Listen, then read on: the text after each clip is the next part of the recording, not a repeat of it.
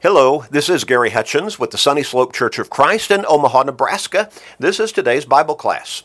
Today's Bible class is for our podcast listeners, designed to get us into God's Word every single day for, about 13 minutes or so. And in so doing, it keeps us focused on our relationship with God, on our souls, on eternity, and it also helps us to stay strong in our faith and even grow in our faith because, as we keep emphasizing, the Scriptures tell us that faith comes by hearing the Word of God. You know, we face a lot of difficulties through life every day, don't we? Challenges. Well, being in God's Word every day, even for these few minutes, helps us to be able to have a better mindset and focus on being able to deal with those challenges every day. You know people in your life, don't you, who need to change their focus? They need hope, the hope that God's Word gives them. Help them find that hope by sharing these short studies with them every day. You can do that easily through Facebook friends, text messages, maybe other technological means. But make that commitment and start sharing today with your family members, friends, work associates, neighbors, with everybody you can, literally. You may help somebody turn their life around and ultimately be in heaven with God for all of eternity. While that will be a great blessing for them, it will also be a great blessing for you. So make that commitment. Make up your mind. Start sharing these studies with everybody you can today. We're getting back into our study. We're coming toward the conclusion of it. Our line of thought, talking about the Bible. Is it reliable? What do you think about the Bible? Can you trust the Bible? Do you believe it is truly God's Word? Well, you see, it is an either-or proposition. Either the Bible truly is God's Word or it is not God's Word. Now, that is connected with the reality that if we don't believe the Bible, then we don't believe in God. Because God is revealed to us in detail in the Bible. God declares the Bible unashamedly and without compromise to be His very Word. His very Word. 2 Timothy 3 and verse 16, all Scripture is given by inspiration of God and is profitable for doctrine, for reproof, for correction, for instruction in righteousness, that the man of God may be perfect or complete, thoroughly equipped for every good work. The very Word of God. So to reject God naturally is to reject the Bible as being God's Word, but also to reject the Bible as being God's Word is to reject God. Now, C.S. Lewis, and we've referred to this several times through this particular line of thought, he was a very famous writer. He was focused on spiritual writings. And he observed that ancient man saw himself as he approached God as the one on trial and God as being the judge. But in our day, modern man has turned that absolutely around, upside down, inside out. And modern man sees himself as the judge and God as the one being on trial. God is the one who has to give a defense to us now. Can we believe in you? Prove it to us. You see, that's a position of arrogance, of self-delusion. We think we're so intellectual now that we're too smart to believe in God. Now, I'm talking in a somewhat general basis. I know that that's not the case with every human being, certainly not the case with everybody in our land today. Most people in our country would still say, I believe in God. But there are more and more people who say, I don't believe in God. And more people are becoming more and more skeptical. I'm not sure. I believe in something.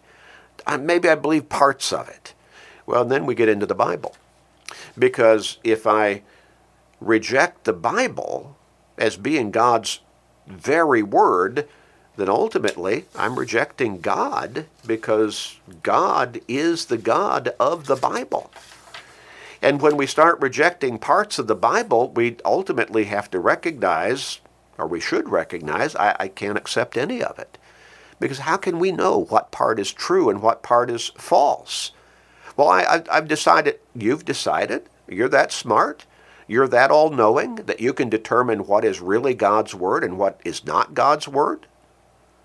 You see, that's arrogance. Self-delusion again. If we reject the Bible, we reject the God of the Bible, because the Bible teaches us the details of God. If we reject parts of the Bible, say, well, I don't believe it. Okay, which parts?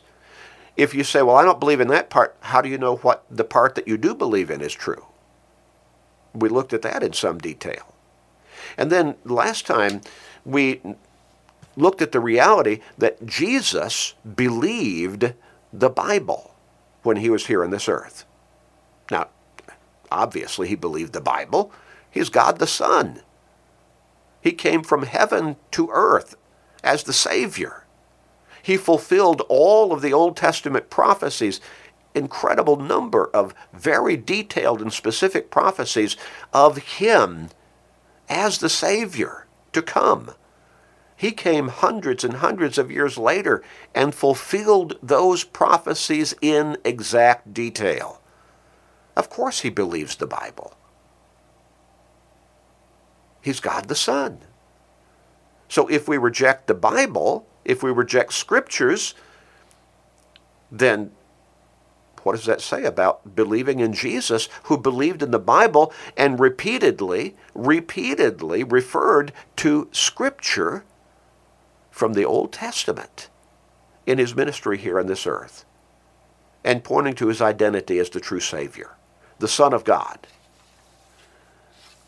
Now, Jesus acknowledged that Isaiah and Daniel wrote prophecies. Matthew 13 and verse 14.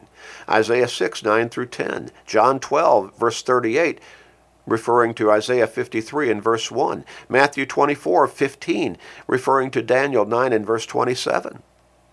We could go on. We talked about some of those previously. If Jesus was wrong on all of this, could he possibly truly be our divine Savior? Consider this deductively. Major premise. Jesus believed the Bible is trustworthy and without error. Minor premise. We're reasoning from logic here. Christians believe in and follow Jesus. The conclusion: Christians must believe the Bible is trustworthy and error-free in order to believe in Jesus, who believed in the Bible as being God's very word. Now, if a person says only parts of Scripture are inspired, then how can he trust any of the Scriptures? Saying the Bible contains error means that one no longer knows what part is true and what is not true. Well, some would say, well, this is true. How do you know this is true? That's not true. How do you know it's not true? How do you come to that determination? Are you all-knowing? Charles Spurgeon said, I would recommend you either believe in God up to the hilt or else not to believe at all. Believe this book of God, every letter of it, or else reject it. There is no logical standing place between the two positions. Be satisfied with nothing less than a faith that swims in the deeps of divine revelation, a faith that paddles about the edge of the water is poor faith at best. You see, either swim in the deeps of divine revelation, believing totally the Bible is God's very word. If you're just paddling around the edges of the water, that's weak faith at the very best. Now, opening the potential for errors allows the possibility that the Bible is wrong about salvation. Because if there were errors regarding history, and the archaeologists keep proving that every detail that the Scriptures bring out from a historical perspective are true and accurate. But if there are errors regarding history, then how do we know the cross, a historical event, really happened?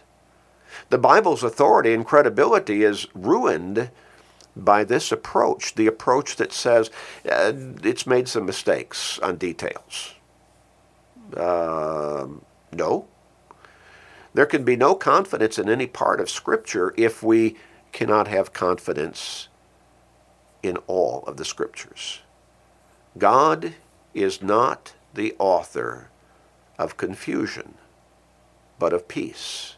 1 Corinthians 14 and verse 33.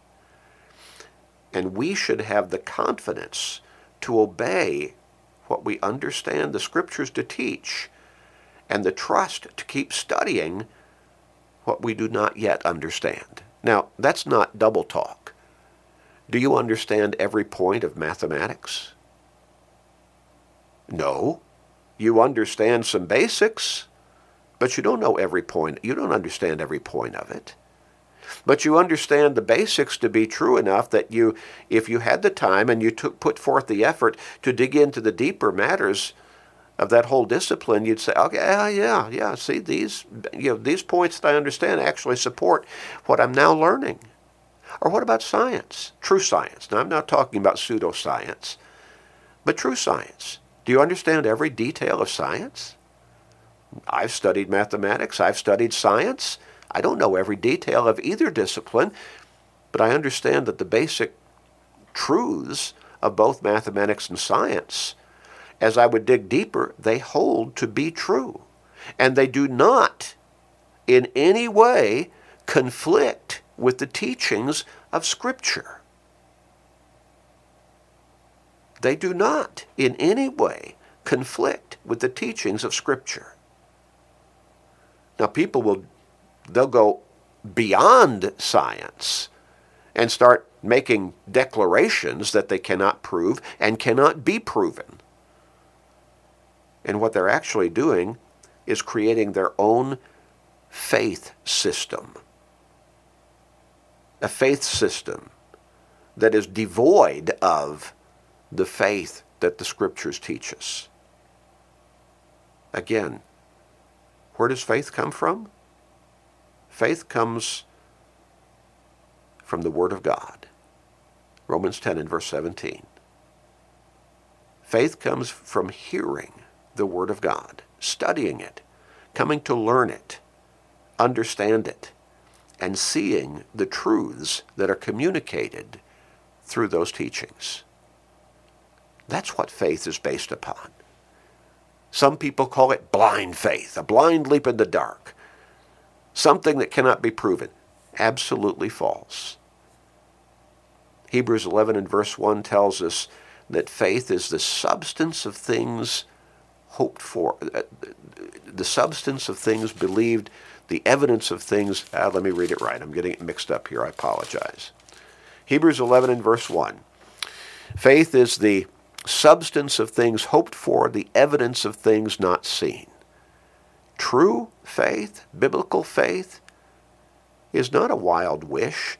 It's not an unrealistic belief. It is based upon substance and evidence. The evidence is all around us. The substance is there for us to observe. And also the Scriptures teach us, give us more evidence and more substance upon which our faith is based. Faith comes by hearing, and hearing by the Word of God. Romans 10 and verse 17. We'll conclude our study next time. Let's pray now. Father, help us with our faith. Help us to see the reasonableness, the truth, the compelling evidence in believing in you and in your word, the Bible. Help people all over the world see this. Help them come to the only real hope that mankind has, that hope being in you as their Creator and their Father, as their God. We pray for this, Father. Please forgive us, we pray in Jesus' name. Amen.